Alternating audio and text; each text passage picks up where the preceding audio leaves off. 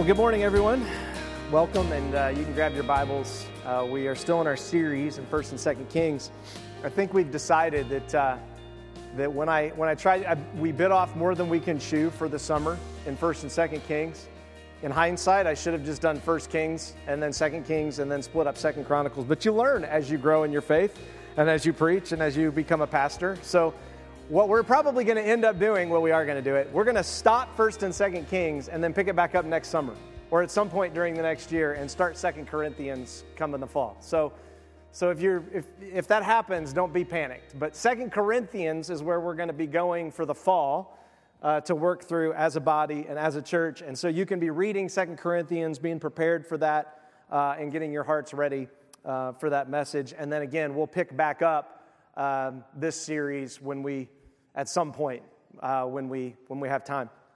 Our series is In the Lord's Sight. Most of you have been here. I'm not going to go through this, but there might be someone joining online, listen to this podcast later, that the Bible in 1st and 2nd Kings and 2nd Chronicles, God is always saying, in the Lord's sight, this king was righteous, this king was evil, this is what happened. And the idea that God is watching, and He's looking for those that seek Him. He wants to bless. He wants to have a relationship. He wants to engage humanity, which is why we have Jesus, because literally Jesus became man and God in the flesh and engaged us fully. And that was the promise of the Old Testament, that someday God would send a Messiah, and it would be clear that He is the Messiah, which Jesus came back to life to make that clear, to in everyone's sight say, I am who I say I am, Jesus said.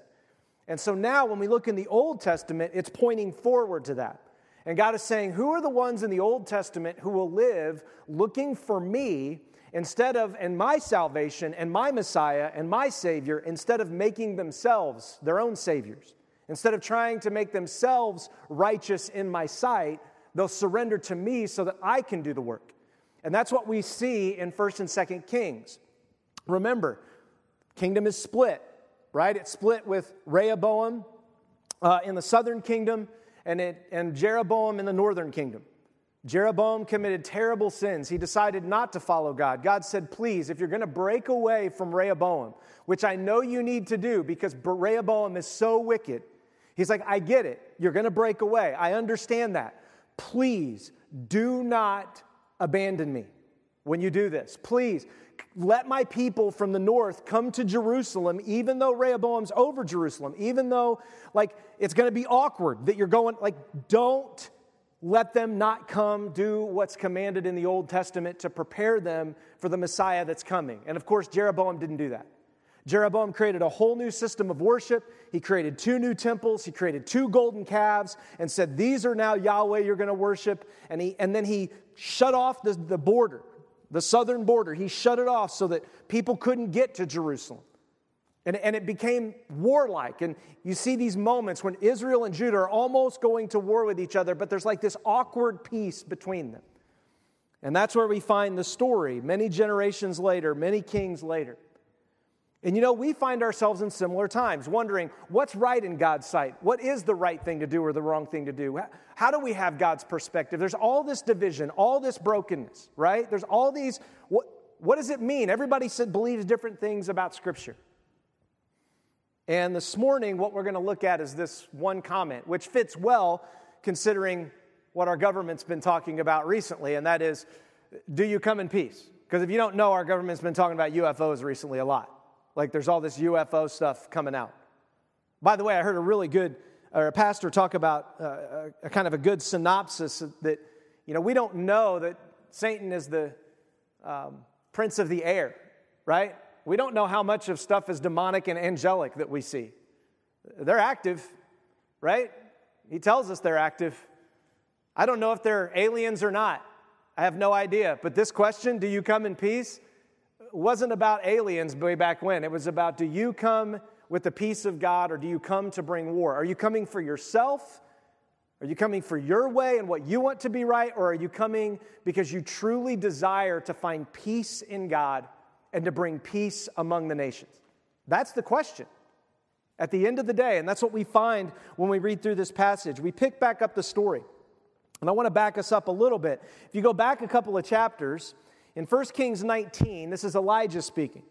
Elijah says, I have been very zealous for the Lord God of hosts, he replied, but the Israelites have abandoned your covenant, torn down your altars, killed your prophets with the sword, and I alone am left, and they're looking for me to take my life. Then the Lord said to him, go and return by the way you came to the wilderness of Damascus. So this is right after Elijah has the big moment, and the fire comes down on Mount Carmel, and then he flees for his life because Jezebel wants to kill him.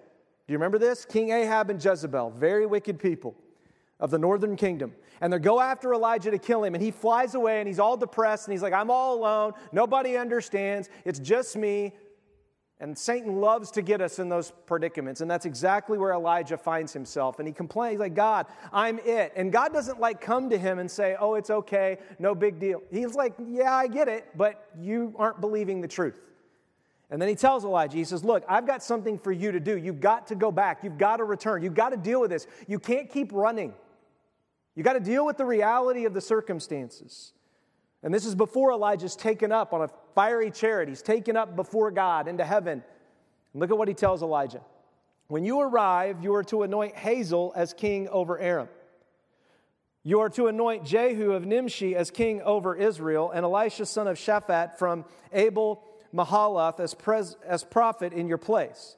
Then Jehu will put to death whoever escapes the sword of Hazael, and Elisha will put to death whoever escapes the sword of Jehu. But I will leave 7,000 in Israel, every knee that is not bowed to Baal, and every mouth that has not kissed him. He literally says, you think you're alone, and I can give you 7,000 names right now. Just like that.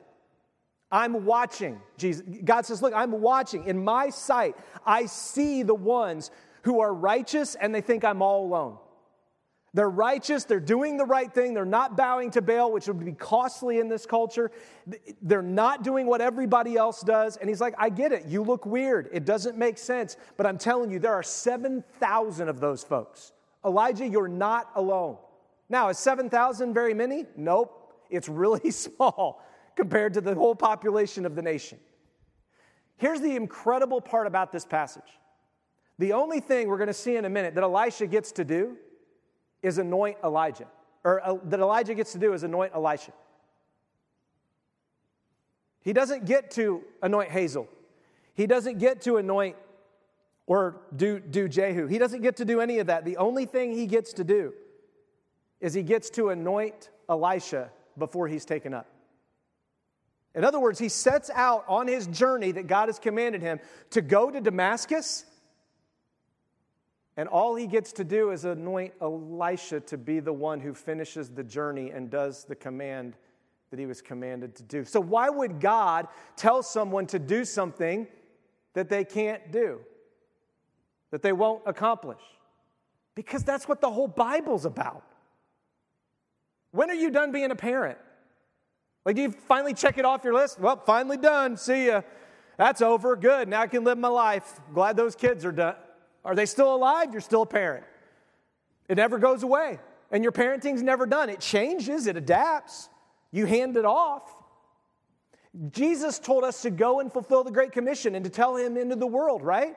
When is that ever done? We're never done. We got to keep doing that until he comes back and says we're done. See, this is the message. And so many times when God gives us a vision for our life, when God gives us the scripture and shows us how he wants us to live, how things are supposed to work, what we're supposed to do, it is so easy to get discouraged and think, well, it's not happening. I'm not seeing it. I'm not getting it. Instead of saying, maybe I'm not supposed to. Maybe I'm just doing the first step, and then Elisha is going to do the rest. My kids are going to do the rest. The people that come after me are going to do the rest in the Lord's sight. I just want to do the right thing in the Lord's sight, so I'm going to start on my journey to Damascus. Oh, and by the way, on the way we get stuck, and I get sucked up into heaven. Okay, Elisha, you heard the command of what needed to happen. It's all yours now. You got to go do the rest. That's the Great Commission. That's what it means to go and make disciples. This is literally a great commission that Elijah was given, and watch what happens. Elisha actually fulfills it. And it takes like 10 to 15 years for this.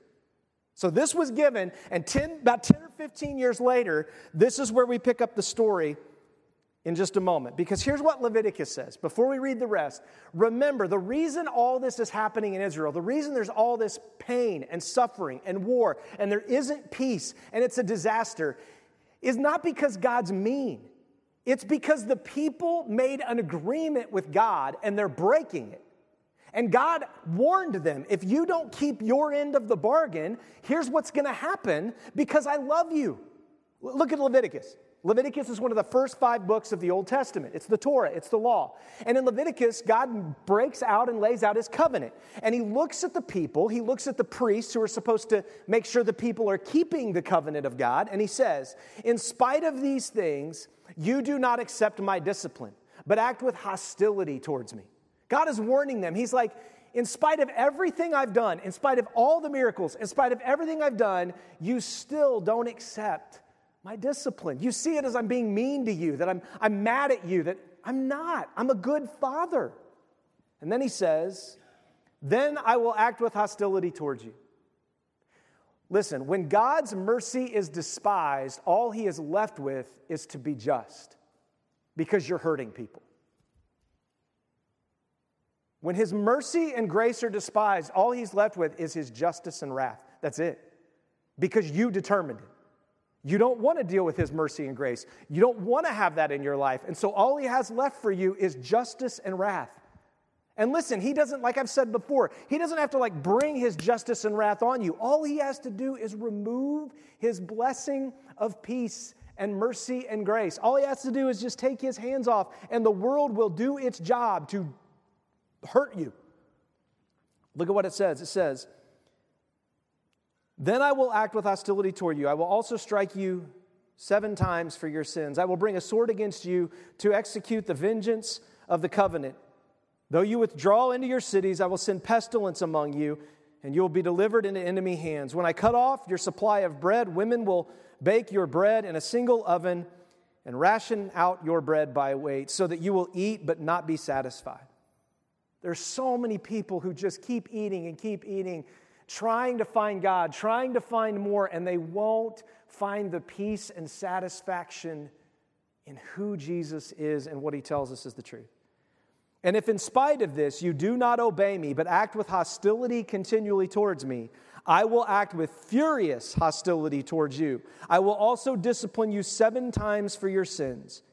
You will eat the flesh of your sons and daughters. And remember, we just talked about that last week. Last week, there was a mom who boiled her sons so that they could have a meal because they were so hungry, because they wouldn't repent. And the army of Aram had surrounded and was ready to kill them, and they were eating their own sons. And this woman was complaining because it was time to eat again, and the other woman would boil her son. That sounds awful. And how could God let that happen? But hundreds of years before, God said, if you enter this covenant with me, it's worth it. I will love you, I will care for you, and I will be the father you never had. And then when God acts like a father, and God takes the authority of fathership seriously, we think he's mean and cruel and awful. When all along he said, all you have to do is stop acting in hostility towards me. Quit fighting me. Just surrender and enjoy the life and the peace that I offer. But you won't. It's a fight every time. And that's what we see between the northern and southern kingdom. They can't come to this place where they're like, man, it just keeps getting worse. By the way, eventually what happens is the Assyrians completely annihilate the northern kingdom, scattered forever. And the southern kingdom, about 150 years later, they go into captivity under Babylon because of their pride and their arrogance, thinking they're better than the northern kingdom, which is why God spared them. Instead of thinking, wow, if that could happen to them, it could happen for us, we better live by the covenant that we made. You see, God always warns ahead of time. He's not like a deceiver. He's not like, oh, just accept me and it'll all work out okay. Have you read this? He's like, if you make this covenant, this is what it's going to look like. He told them, if you get a king, this is what it's going to look like if you want a king. If you build a temple, this is what it's going to require for you to upkeep a temple. He always gives the full picture, and we don't want it. We just want to hear the good parts. We don't want the full picture. I don't want to hear about all that other stuff about a king. I just want a guy that can fight for me. Yeah, but that means he can make all your sons fight for him even if he's unrighteous, and that's going to happen. I don't care. I just need somebody to fight for me right now. Like, this is what we do, and God in heaven is like, look, I keep trying to show you that I'm drawing. I want to give you my peace. I want to come to you in peace, but your hostility doesn't allow me to bring you the peace that I have to offer. Because you won't just embrace it, he says. Goes on, and this is where we pick up the story. Elisha came to Damascus. Where was Elijah supposed to go? Damascus. Elisha is finishing the task. He is finishing the command. He is finishing what God said needed to be finished. He's still on his journey. It's a long journey. He's winding. It's a 10, 15-year journey, but he doesn't forget, I still have to get to Damascus. When Ben-Hadad, king of Aram, was sick, and the king was told, the man of God has come here. So the king said to Hazael, take a gift with you and go meet the man of God. Inquire of the Lord through him, will I recover from this sickness? Boy, is that not a question we ask today? Will I recover, God? Hazael went to meet with Elijah, taking with him a gift, 40 camel loads of all kinds of goods from Damascus. It's interesting. Aram has this relationship with Israel that whenever it wants something, it comes with gifts and it acts all nice, and we want peace and we want everything. And then in the next fail swoop, they're ready to kill them all because Ben-Hadad was just in war with them a little bit ago, right? Like, this is that kind of duality that we aren't supposed to have as believers. We're supposed to have a singularity on the person of God and who he is. And what you see around that is people who have this duality. They can't just continue to come back to the Lord. And then it goes on and it says, when he came and stood before him, he said, your son Ben-Hadad, king of Aram, has sent me to you to ask you, will I recover from this sickness? So Hazael's like, look, I've been sent by the king of Aram to ask you, will I recover from this sickness? Now, here's the deal. They just were at war. Aram was. It was awful. I mean, if I'm Elisha, I'm like, no, because you're a jerk. And I hope you die. Because you hurt my people. Look at what Elisha says. 2 Kings. Elisha told him, go to the king, Ben-Hadad. You are sure to recover. You are sure to recover. But the Lord has shown me that he is sure to die. So I recover, but I die. Welcome to every sickness you will ever have in your life. You will recover from it, and you will be reminded, I didn't die, but I'm going to die. One of these is going to get me someday. One of them I'm not going to recover from. Like, we look at this and we're like, oh, that's so profound. No, it's kind of just duh. Yeah, you'll recover. You're still going to die. Like, that's not going to kill you. Like, that sickness, you're fine. I mean, we joke with my dad because my dad has like 3 serious conditions that should have killed him by now. Like, literally, he's got 3 conditions. All 3 of them should have killed him by now. And we're just sitting around going, we don't know which one's going to get him. And then a new one pops up and we're like, well, that might get you. And it's like a joke now in our family. And it sounds so morbid, but it's not, because my dad knows it doesn't matter if I recover from all 3 of them. I'm 83. I'm the oldest living Shockney in my entire family line that we know of. Man, I've had a great life. I'm not getting out of this alive.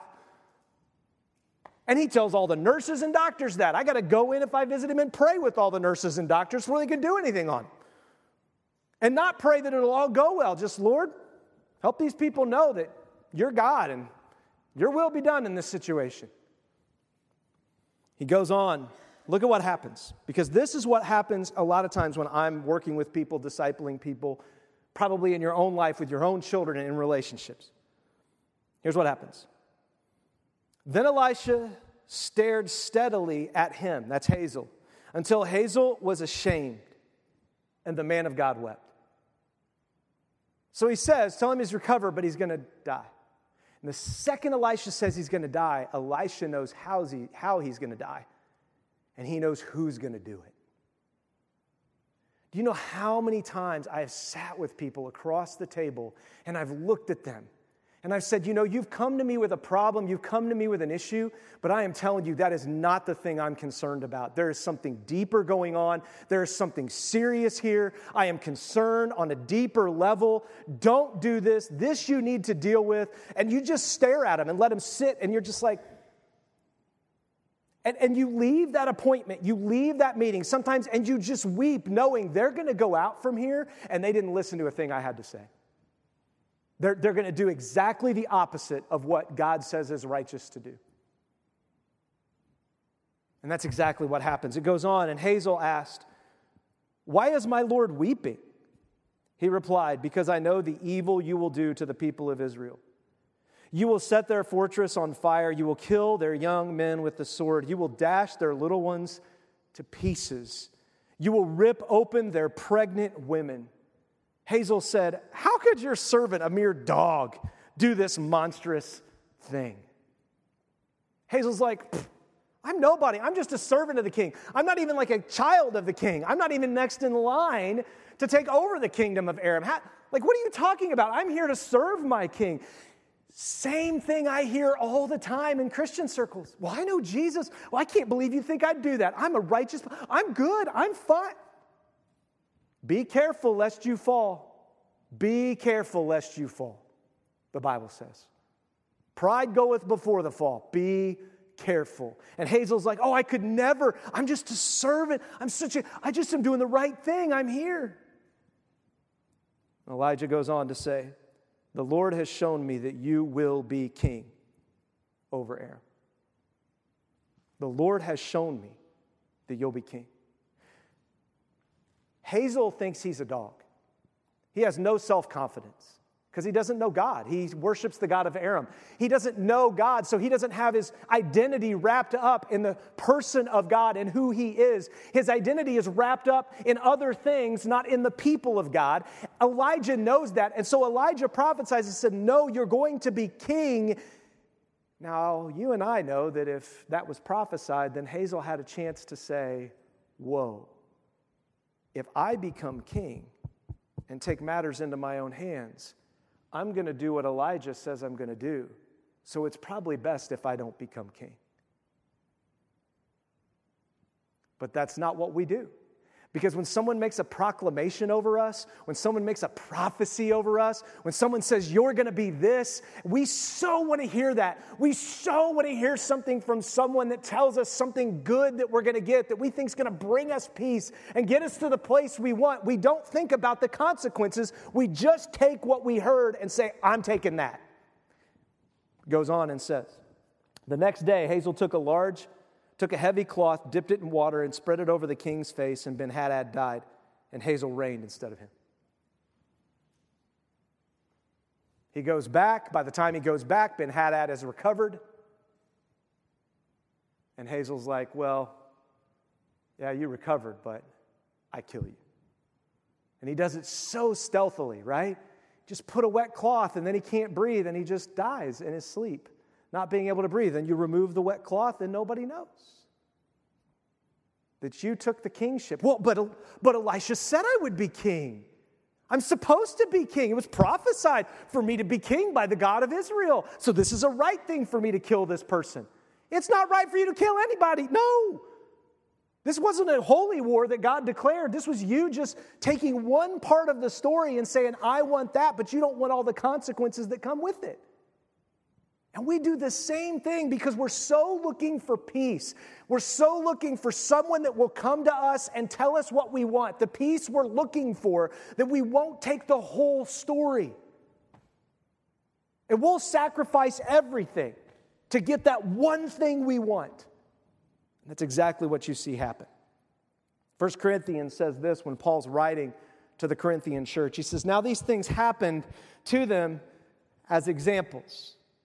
And they were written as a warning to us on whom the ends of the ages have come." So all these stories we have like this, all that we've been reading in the Old Testament, in 1st and 2nd Kings and 2nd Chronicles, Paul says, look, all of these things have happened and been written down as examples to you so you don't have to be as stupid as they were.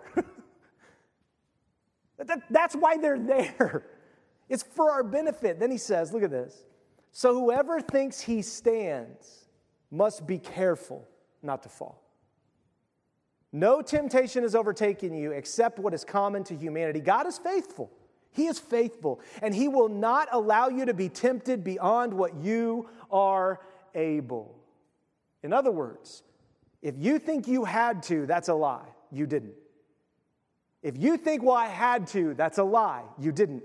You probably did the had to because you were avoiding a consequence or you were getting a benefit you wanted and you ignored everything else that came with it. You didn't have to, you chose to. God gave you a way of escape and you said, no, I'll do what I want. And He goes on and He says, He will also provide a way of escape so that you are able to bear it. Sometimes it's really difficult to bear our stupidity. It's difficult to bear the sin that we struggle with. But God says, look, I'm going to give you ways of escape. I'm going to give you opportunities to escape from what you think you have to be because you don't have to be that. You can have peace with me in my Son, Christ, through Him. And then He says, therefore, my dear friends, flee from idolatry. Remember, the northern kingdom was full of idols. Aram, full of idols. They just kept adding gods when God didn't work. And that's what we do. When God doesn't work, we start adding things that will work. Everything in our culture is built that way. Every commercial is, God's not enough. This isn't enough. You need this. Buy it. It'll solve your problem. Then you buy it, you try it, and then down at the bottom, there's all the side effects in small print that they say really fast at the very end of the video. And this will kill you. You're like, what did they just say? I think they said I was going to die from liver failure if I take this. No, I don't. Let me slow it. Oh, yeah, they said that's probably what's... This is exactly what God does. We actually, in our culture, require people to put the consequences on those things. That's biblical.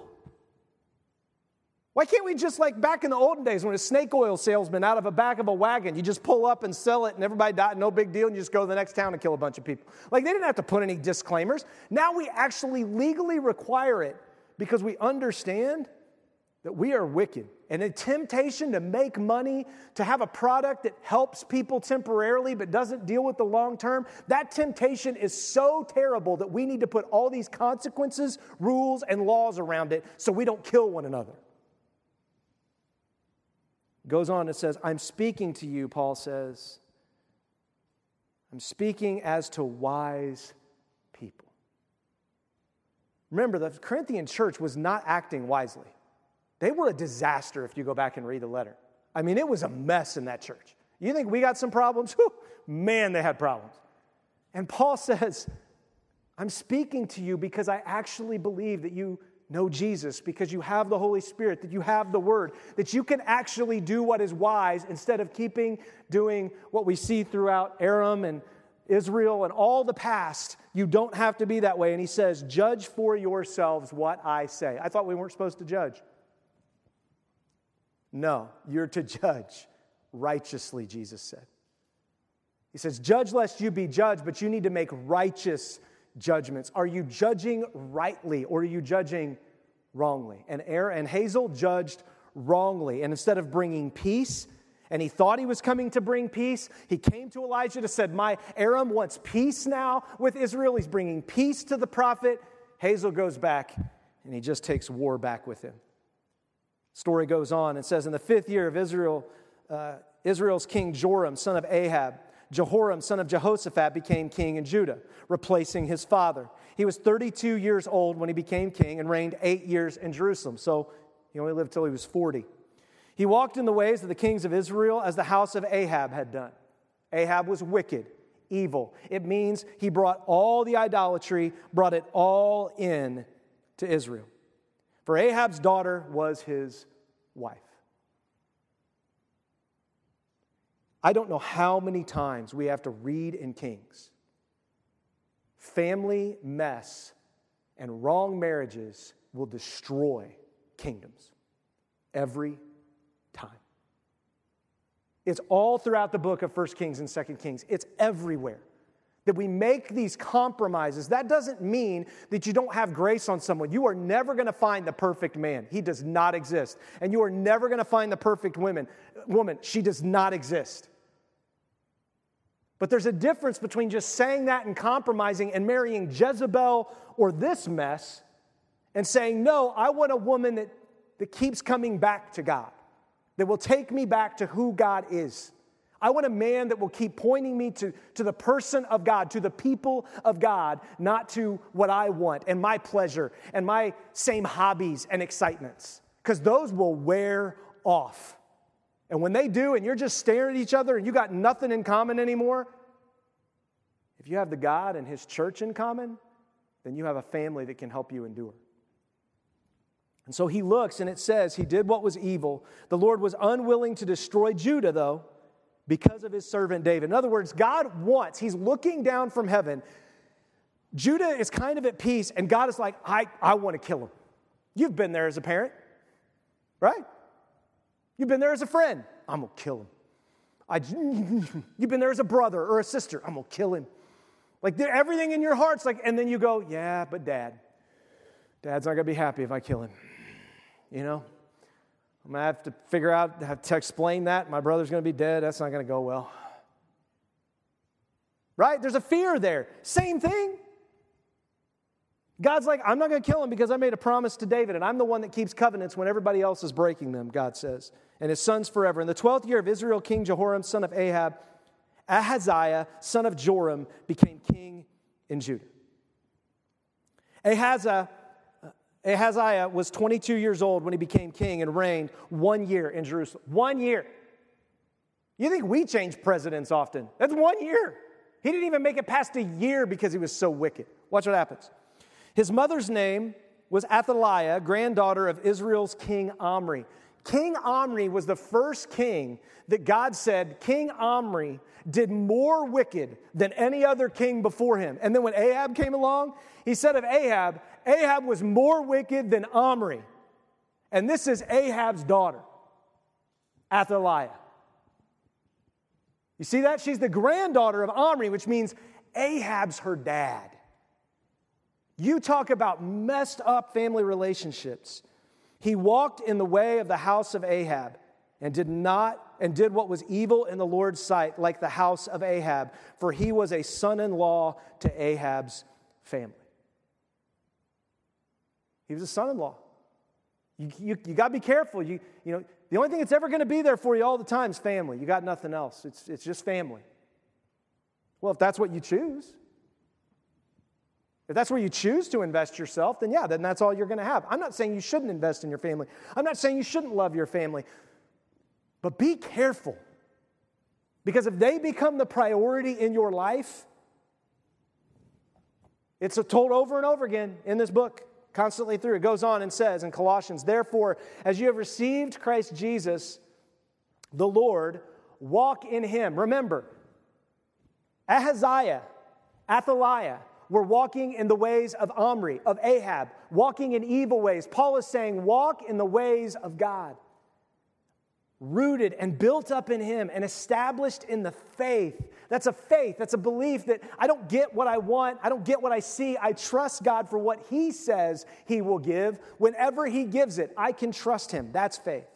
Just as you were taught, overflowing with gratitude. If you want to know if you're walking with God, one of the ways I can always find it in my heart if I'm struggling is, how's my gratitude? How's my thankfulness? How's my joy? Because if that's off terribly, and it's not because I'm like crying and weeping for other people who don't know Jesus, but I'm moaning and complaining and like whining about myself, I know that I'm in the wrong camp.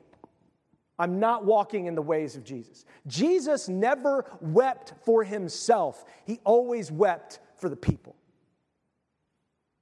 Jesus was confident in himself. He was confident in his Father, in the Trinity. He was fully confident. When he wept over people. And most of us, we weep over ourselves. We don't care about people, and we don't even care what God says. He says, be careful that no one takes you captive like Athaliah, Ahab, Omri. through philosophy and empty deceit based on human tradition. Well, there's a tradition of the kings, and we brought the kingdoms back together by intermarrying. Now the kingdoms are united through a family. We have Ahab's family, and we have Ahab's family coming together.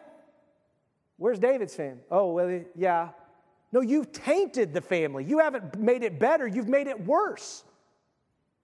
And then he goes on and he says, based on the elemental forces of this world, not based on Christ. 2 Kings picks up the story. It says, the prophet Elisha called one of the sons of the prophets and said, tuck your mantle under your belt. So now, remember, he's anointed Hazael. That's taken care of. That was thing one. Elijah prophesied 10, 15 years before. Now, we're in the next part. Tuck your mantle under your belt, take this flask of oil with you, and go to Ramoth Gilead. When you get there, look for Jehu. That's the guy Elijah was supposed to anoint. Son of Jehoshaphat, son of Nifshi. That is not the Jehoshaphat the king. That's a different Jehoshaphat. Just like there's a lot of Matthews in the world, there's a lot of Johns.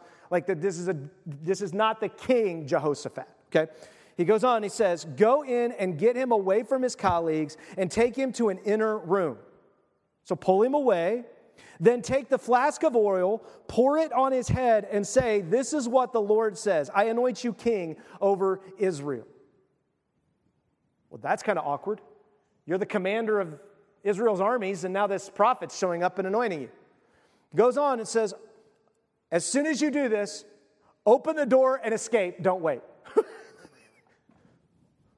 I can't, the scene of this when I read this the first time just made me laugh. You see this prophet who's scared to death for his life. He's going against Ahab's family. Jezebel's still alive, and he's going to go anoint another king? Are you kidding me? I'd be scared out of my mind if God asked me to do that. And if the prophet Elisha asked me to do it, I'd be like, why don't you do it?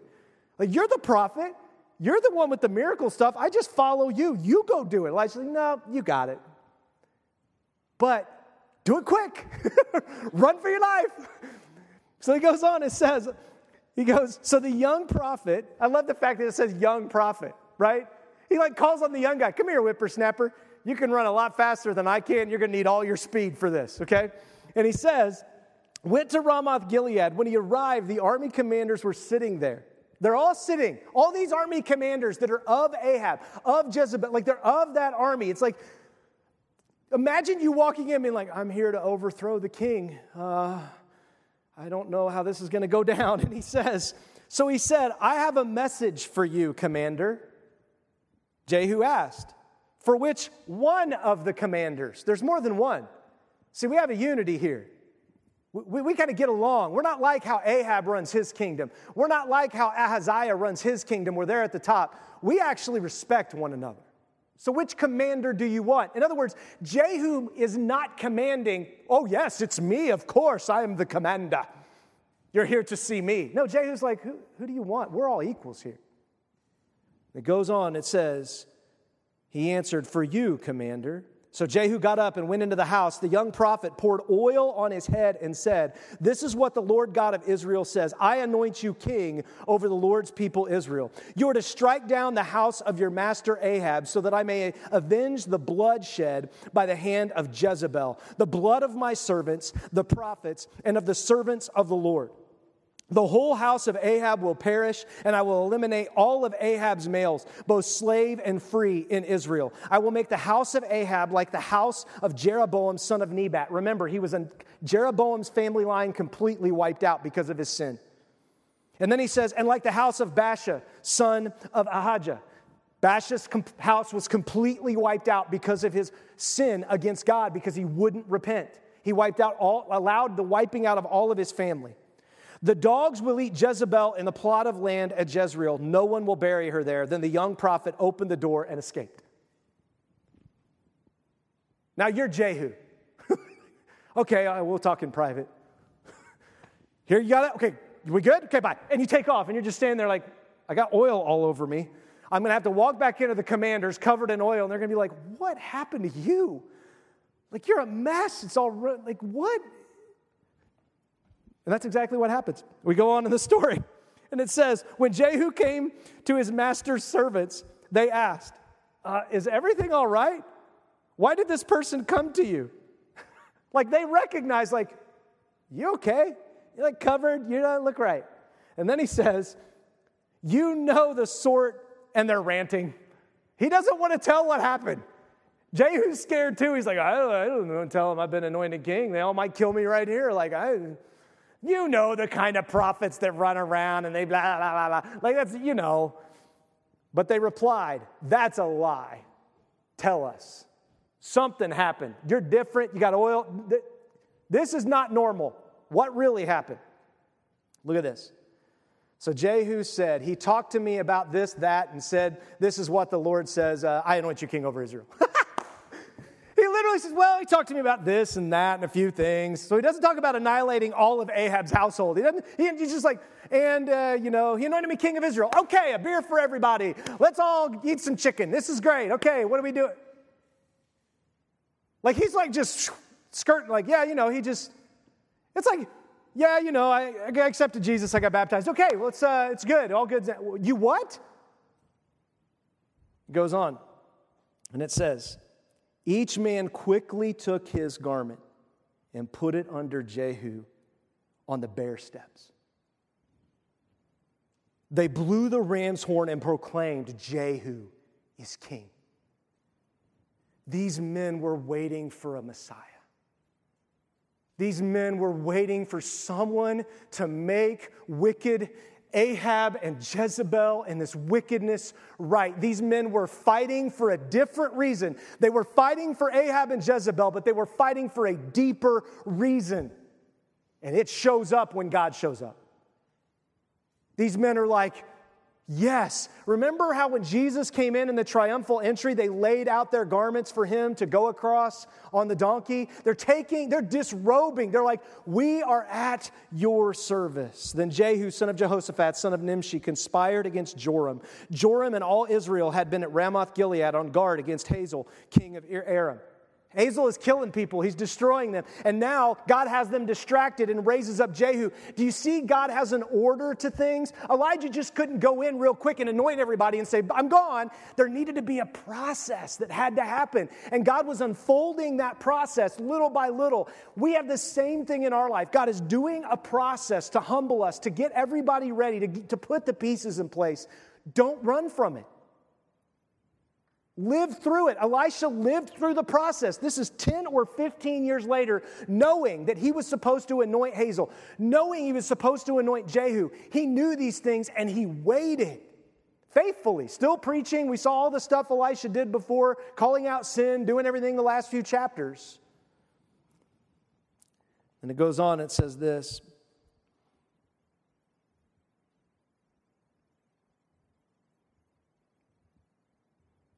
Ahaziah's downfall came from the Lord when he went to Joram. When Ahaziah arrived, he went out with Joram to meet Jehu, son of Nimshi, whom the Lord had anointed to destroy the house of Ahab. See, if you're going to be at the house of Ahab, it's coming for you too. You can't just avoid it because, well, that's just the northern kingdom. Goes on, it says, but King Joram had returned to Jezreel to recover from the wounds that the Arameans had inflicted on him when he fought against Aram's king Hazael. In other words, they lost. King got hurt, didn't go well, lots of people dead. That's what Elisha prophesied would happen with Hazael. All this is just unfolding. Jehu said, if you commanders wish to make me king, then do not let anyone escape from the city to go tell about it in Jezreel. Jehu got up in his chariot and went to Jezreel since Joram was laid up there, and Ahaziah, king of Judah, had gone down to visit Joram. Bad move. Bad company corrupts good morals. Ahaziah didn't have good morals, but he's getting ready to be corrupted. Now the watchman was standing on the tower of Jezreel. He saw Jehu's troops approaching and shouted, I see troops. Joram responded, choose a rider and send him to meet them and have them ask, do you come in peace? Do you come in peace, Jehu? I know you're powerful. You're coming. Do you come in peace? So a horseman went to meet Jehu and said, this is what the king asked. Do you come in peace? Jehu replied, what do you have to do with peace? Fall in behind me. You want peace? Come and follow me. Sounds familiar. Sounds like another person who came and said, do you want peace? Then come and follow me. Jesus himself, that was his message to every person, come and follow me. Whose side are you on? He goes on and it says, the watchman reported, the messenger reached him, but hasn't started back. Everybody's surrendering to Jehu. Then it goes on and says, so he sent out a second horseman who went to them and said, this is what the king asked, do you come in peace? Jehu answered, what do you have to do with peace? Fall in behind me, come and follow me. Again, the watchman reported, he reached them, but hasn't started back. Also, the driving is like that of Jehu of Nimshi. He drives like a madman. Like they know Jehu's passion. This is one, like there are certain people that drive their armies, that's Jehu. Like it's got to be him. The way he's driving this, like he's coming, right? Goes on and says, harness, Joram shouted, and they harnessed his chariot. Then Joram, king of Israel, and Hazael, king of Judah, set out, each in his own chariot, and met Jehu at the plot of land of Naboth of the Jezreelite. Naboth the Jezreelite. Remember whose plot of land Naboth the Jezreelite was? That was the plot of land that was next to Ahab's castle. And he said, I want that plot of land. And he acted all sad and miserable that he couldn't have it. And he put on a pouty face for his wife, Jezebel. And she was like, I don't want to see you sad. And so they united together wonderfully as a couple. And Jezebel went and killed all of Naboth's family, had them all slaughtered, and stole the land from Naboth. Remember that? And God said, by the way, I am going to bring back judgment in this place on your family, Ahab, because you've done this. Here we are. God does and finishes what God says he will do and finish in his time. This is many years later. This is 15, 20 years later, but it's happening. It goes on, it says, when Joram saw Jehu, he asked, do you come in peace, Jehu? See, isn't that always our question? Why wasn't it, do you come in war? Why do we ask that? Do you come in wrath? No, we always want to know if it's peaceful. We always want peace and love and happiness. He didn't say, are you coming to kill me?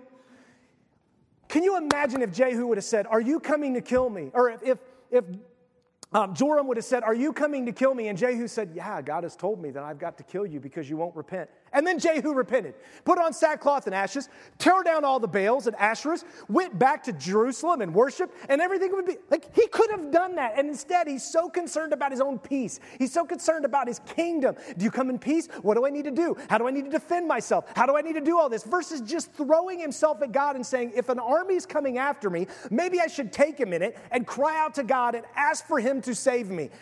And Joram never does it. Not once. Because he's only concerned about his peace. That's it. Then it goes on and it says, he answered, what peace can there be as long as there is so much prostitution and witchcraft from your mother Jezebel? You want peace? I can't have peace with you. You are so wicked. Your whole family's wicked. You won't stand up to her. You won't stand up to anything. No, there's no peace between us. I wish we could have peace. I can't when there is witchcraft and prostitution. Do you know what witchcraft and prostitution always point to? It always points to manipulation of people and manipulation of gods. That's what witchcraft is. Witchcraft is you getting the gods by incantation to respond to you. Prostitution is you going out to get the world to respond to you and to take you. They're both the same side of the same coin. Sexual sin and witchcraft in the Old Testament are always related. Always. Because they're the same side. You want to use people, you want to use God. You want to use people, you want to use God. How about you do what God says to do with people? How about you do what God says to do with him instead of you using? And Jehu gets it. He's like, I am not going to partner with a user. And God is done with this. Then he says, look at this. Joram turned around and fled, shouting to Ahaziah, it's treachery, Ahaziah. It's not treachery.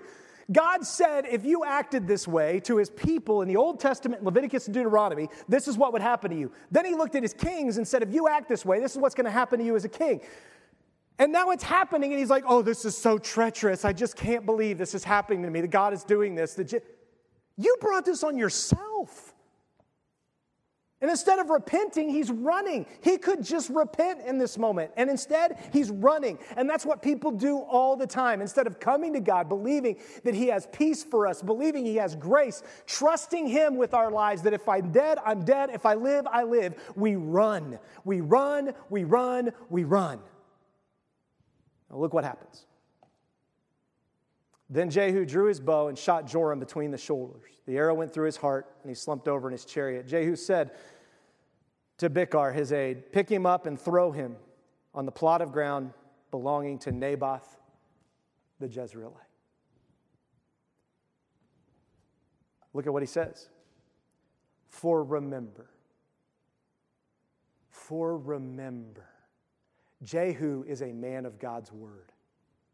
He knows the word of God. He remembers what God says. When you and I were riding side by side with his father Ahab, the Lord uttered this oracle against Ahab. As surely as I saw the blood of Naboth and the blood of his sons yesterday, this is the Lord's declaration, so I will repay you on this plot of land. This is the Lord's declaration. That's what was said before. So now, according to the word of the Lord, pick him up and throw him on the plot of land. When the king Ahaziah of Judah saw what was happening, he fled up the road towards Beth Hagan. Jehu pursued him, shouting, shoot him too. So they shot him in his chariot at Gur-Pas near Belam. But he fled to Megiddo and died there. When Jehu came to Jezreel, Jezebel heard about it. She heard about it. Joram won't repent. Ahaziah won't repent. They're just running. Now, Jezebel finds out what's been happening. She finds out that her son has been thrown on the ground of Naboth the Jezreelite. She, in this moment, could remember, if she wanted, this is what God said would happen to those who don't repent. I should probably at least fake repent right now. You know? Like when we sent our kids off to college, we said, hey, if you walk with the Lord, we'll support you. If you don't, we cut off all your support. Please fake it at least. Like go to church, show us a bulletin. Now, we don't want you to fake it. We want you to do it right. But we're not going to support it unless you fake it at least. You got to be in a church. You got to be in a small group. You got to have a spiritual mentor. If those three things aren't met, we're done paying the bills. You're on your own. You've declared your independence. You can have it. Jezebel is in a moment where she knows everything's falling apart. All the commanders of Israel are on Jehu's side. She has no army. She has nothing left. Her son is dead. This is a disaster. And look at what she does. Because this is exactly what we're taught to do in our culture. Look. So she painted her eyes, adorned her head, and looked down from the window. As Jehu entered the gate, she said, do you come in peace, Zimri, killer of your master?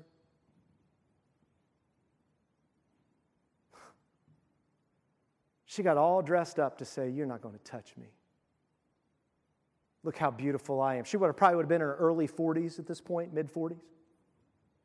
She's like, I still look good. You aren't going to touch me. I am Jezebel. And then she mocks him. When Jehu enters the gate, she says, do you come in peace? I know you don't. You just killed everybody. That's not even a question. Do you come in peace? Your son was just killed. You found out about it. Your nation is a mess right now. Jehu's armies are coming. People are fleeing into your city to run away. And you go, do you come in peace? That's mocking. You should have been asking, what do I need to do because you're going to kill everyone? What did we do wrong? What's happening right now? Please help us, God. You should have been crying out. Instead, you got all dressed up to confront the guy that God sent. It's exactly what you see in the New Testament with Jesus. People confronting Jesus instead of falling at his feet. And then she mocks him and says, Zimri, killer of your master. She mocks his family. She mocks derogatorily, calling him Zimri, who was the one that killed the entire house of Baasha. She recognizes that Zimri killed the entire house of Baasha, which means she has heard that Jehu is going to kill the whole house of Ahab. Otherwise, she wouldn't use that derogatory comment. It's a challenge. Oh, you think you're so powerful? You think you're like Zimri who killed all of Baasha and his sons and his line? Try that on me, buddy. God, Guys, this is what we can do in our heart. Instead of embracing the peace of God and the war that comes in the soul because we accept Christ and He goes to war against our flesh, we can easily do this. And God wants to offer His peace. He looked up toward the window and said, "Who is on my side?" Who? 2 or 3 eunuchs looked down at him, and he said, "Throw her down." So they threw her down, and some of her blood splattered on the wall and on the horses, and Jehu rode over her. Then he went in, ate and drank, said, "Take care of this cursed woman and bury her, since, well, she's a king's daughter." But when they went out to bury her, they did not find anything but her skull, her feet, and the palms of her hands.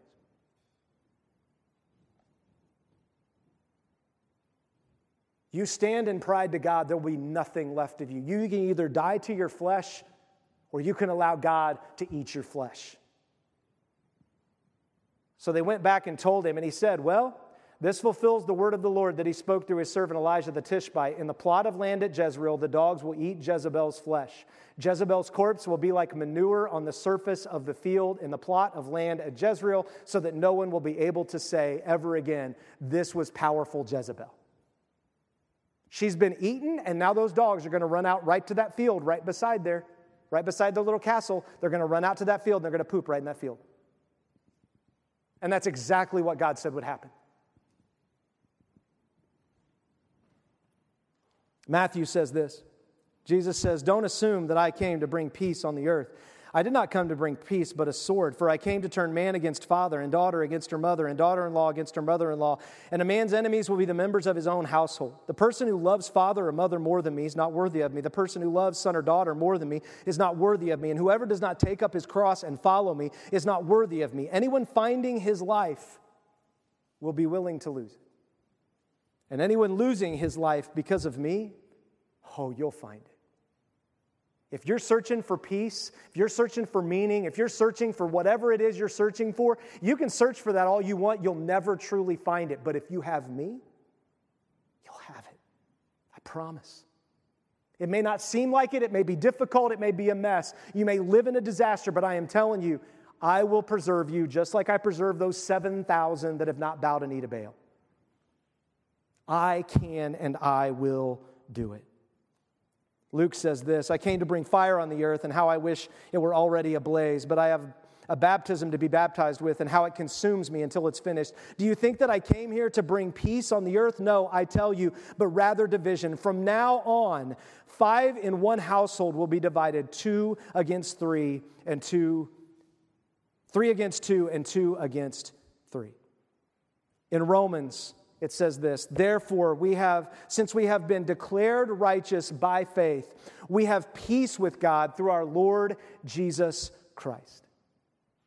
See, Romans says we have peace with God, and that peace doesn't come because you did everything right, because you manipulated, because you were Jehu, because peace doesn't come for Jehu later. You're going to read the rest of the story. Jehu doesn't follow God.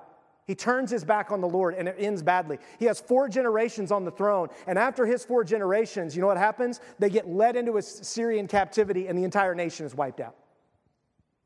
So it's a temporary peace with Jehu, but God says, I want to give you through faith. Faith is a peace that you don't feel. It's a peace you believe in by faith. That's what makes it faith. If you're at peace, you don't need peace because you got it. You don't need faith because you have peace. It's when you get peace, when you shouldn't, that means you're having faith. He goes on, he says, we have also obtained access through him by faith into this grace in which we stand, and we rejoice in the hope of the glory of God. We don't rejoice that we won a battle. We don't rejoice that I got 4 generations going to sit on the throne. We don't rejoice in any of that. We rejoice that the King of Kings and the Lord of Lords has overthrown every kingdom and every king, and we can trust him to someday come in the midst of the mess we're living in, like all the people in Judah and Israel were trusting in God. Generation after generation, there were faithful people with wicked kings, and they lived it out. And not only that, but we also rejoice in our afflictions because we know that afflictions produces endurance. Endurance produces proven character. Proven character produces hope. This hope will not disappoint us because God's love has been poured out in our hearts through the Holy Spirit who was given to us. Look at this. For while we were still helpless, at the appointed moment, Christ died for the ungodly. Christ died for Joram. Christ died for Jezebel. Christ died for Ahab, and they were to look forward to the day when the Messiah would come to save them. When they couldn't make their nation right, they couldn't fix things, but they were to declare to God, we trust you that someday through these temporary sacrifices, you're going to bring the ultimate sacrifice to save us. And Jezebel, Ahab, Joram, Ahaziah, Adaliah, all of them said, no, thank you. I am fine with being ungodly. I'll stay there. Thank you very much. You see, Christ died for the ungodly. But the ungodly have to make a choice. You and I have to make a choice. Will we follow Christ? Will we pursue His peace? Or will we go after some other peace? And I am telling you, when you find it in Christ and you give that to your wife and your kids, and it just spreads. It's a beautiful picture. But when you don't, and you find temporary things, it's going to end with you at best, and it may just last a couple of generations after you, but it is going to be horrible after that. And we have a king that's coming back like Jehu, that's going to come back on mission, and he is not going to stop till it is finished. Jesus finished for us the death for us and the ungodly, and He's patiently waiting to finish the last, just like God was patiently waiting for Israel to repent and hadn't wiped them out yet. And He's bringing Jehus and Elijahs and Elishas and Micaiahs and all these prophets. He's bringing these people to say, please, please, please, don't die. I want you to live for me. And that's the message we get to go out and tell everyone else. And so if you're afflicted, if you're struggling, if you don't have hope, look at what He says. It's laid out so simply here. You've been declared righteous. You don't have to make yourself right. You don't have to get all dressed up like Jezebel and pretend like you're so righteous. You can just say, yeah, I'm a mess. I have blown it. Praise the Lord. He died for you. He died for the ungodly. Good. Next step, become righteous by faith and accept His grace. Let's pray. Father, thank you this morning for your word. Thank you for the opportunity to be here in this place. Thank you for these stories in the Old Testament that show us what it looks like to have a humble heart, to have a heart on mission, and to have a heart that is wicked and far from you. Lord, I thank you for these stories that are passed down, for these faithful men who handed down their lives. They handed down their witness to the next generation, the good and the bad. And Lord, I thank you that you can use us because you died for the ungodly. You didn't come for a bunch of righteous people because none of us are righteous, the Bible says. Not one. We have all fallen short of your glory. We have all sinned. And the great hope is that you died for ungodly people like us so that we could place our hope and our faith and fully embrace the grace you offer that we can't earn. It is a beautiful picture of what throughout the entire Old Testament you were trying to get people to see. And instead, they kept wanting something more. They wanted a king. They wanted a temple. They wanted another king. They wanted relationships and multiple relationships. They wanted all these things to fulfill them. And in the end, all you could do was do what you promised to do, which was send your judgment. Because you're a just God who doesn't want wicked in the world, and you will stop it at its appointed time. Lord, you've appointed a time for us this morning to just come before you, to embrace what Romans says, what you talked about, and to say, you know what? I am right with Jesus. That's all I want to be. Whatever the consequences are, I trust Him. And so, Lord, we thank you. If anyone here needs to accept you or online, I pray they would surrender. And for those of us who know you, I pray that we would believe this by faith. We wouldn't just claim it and fake it. We truly embrace the peace that you offer through your word, your commands, and your incredible grace.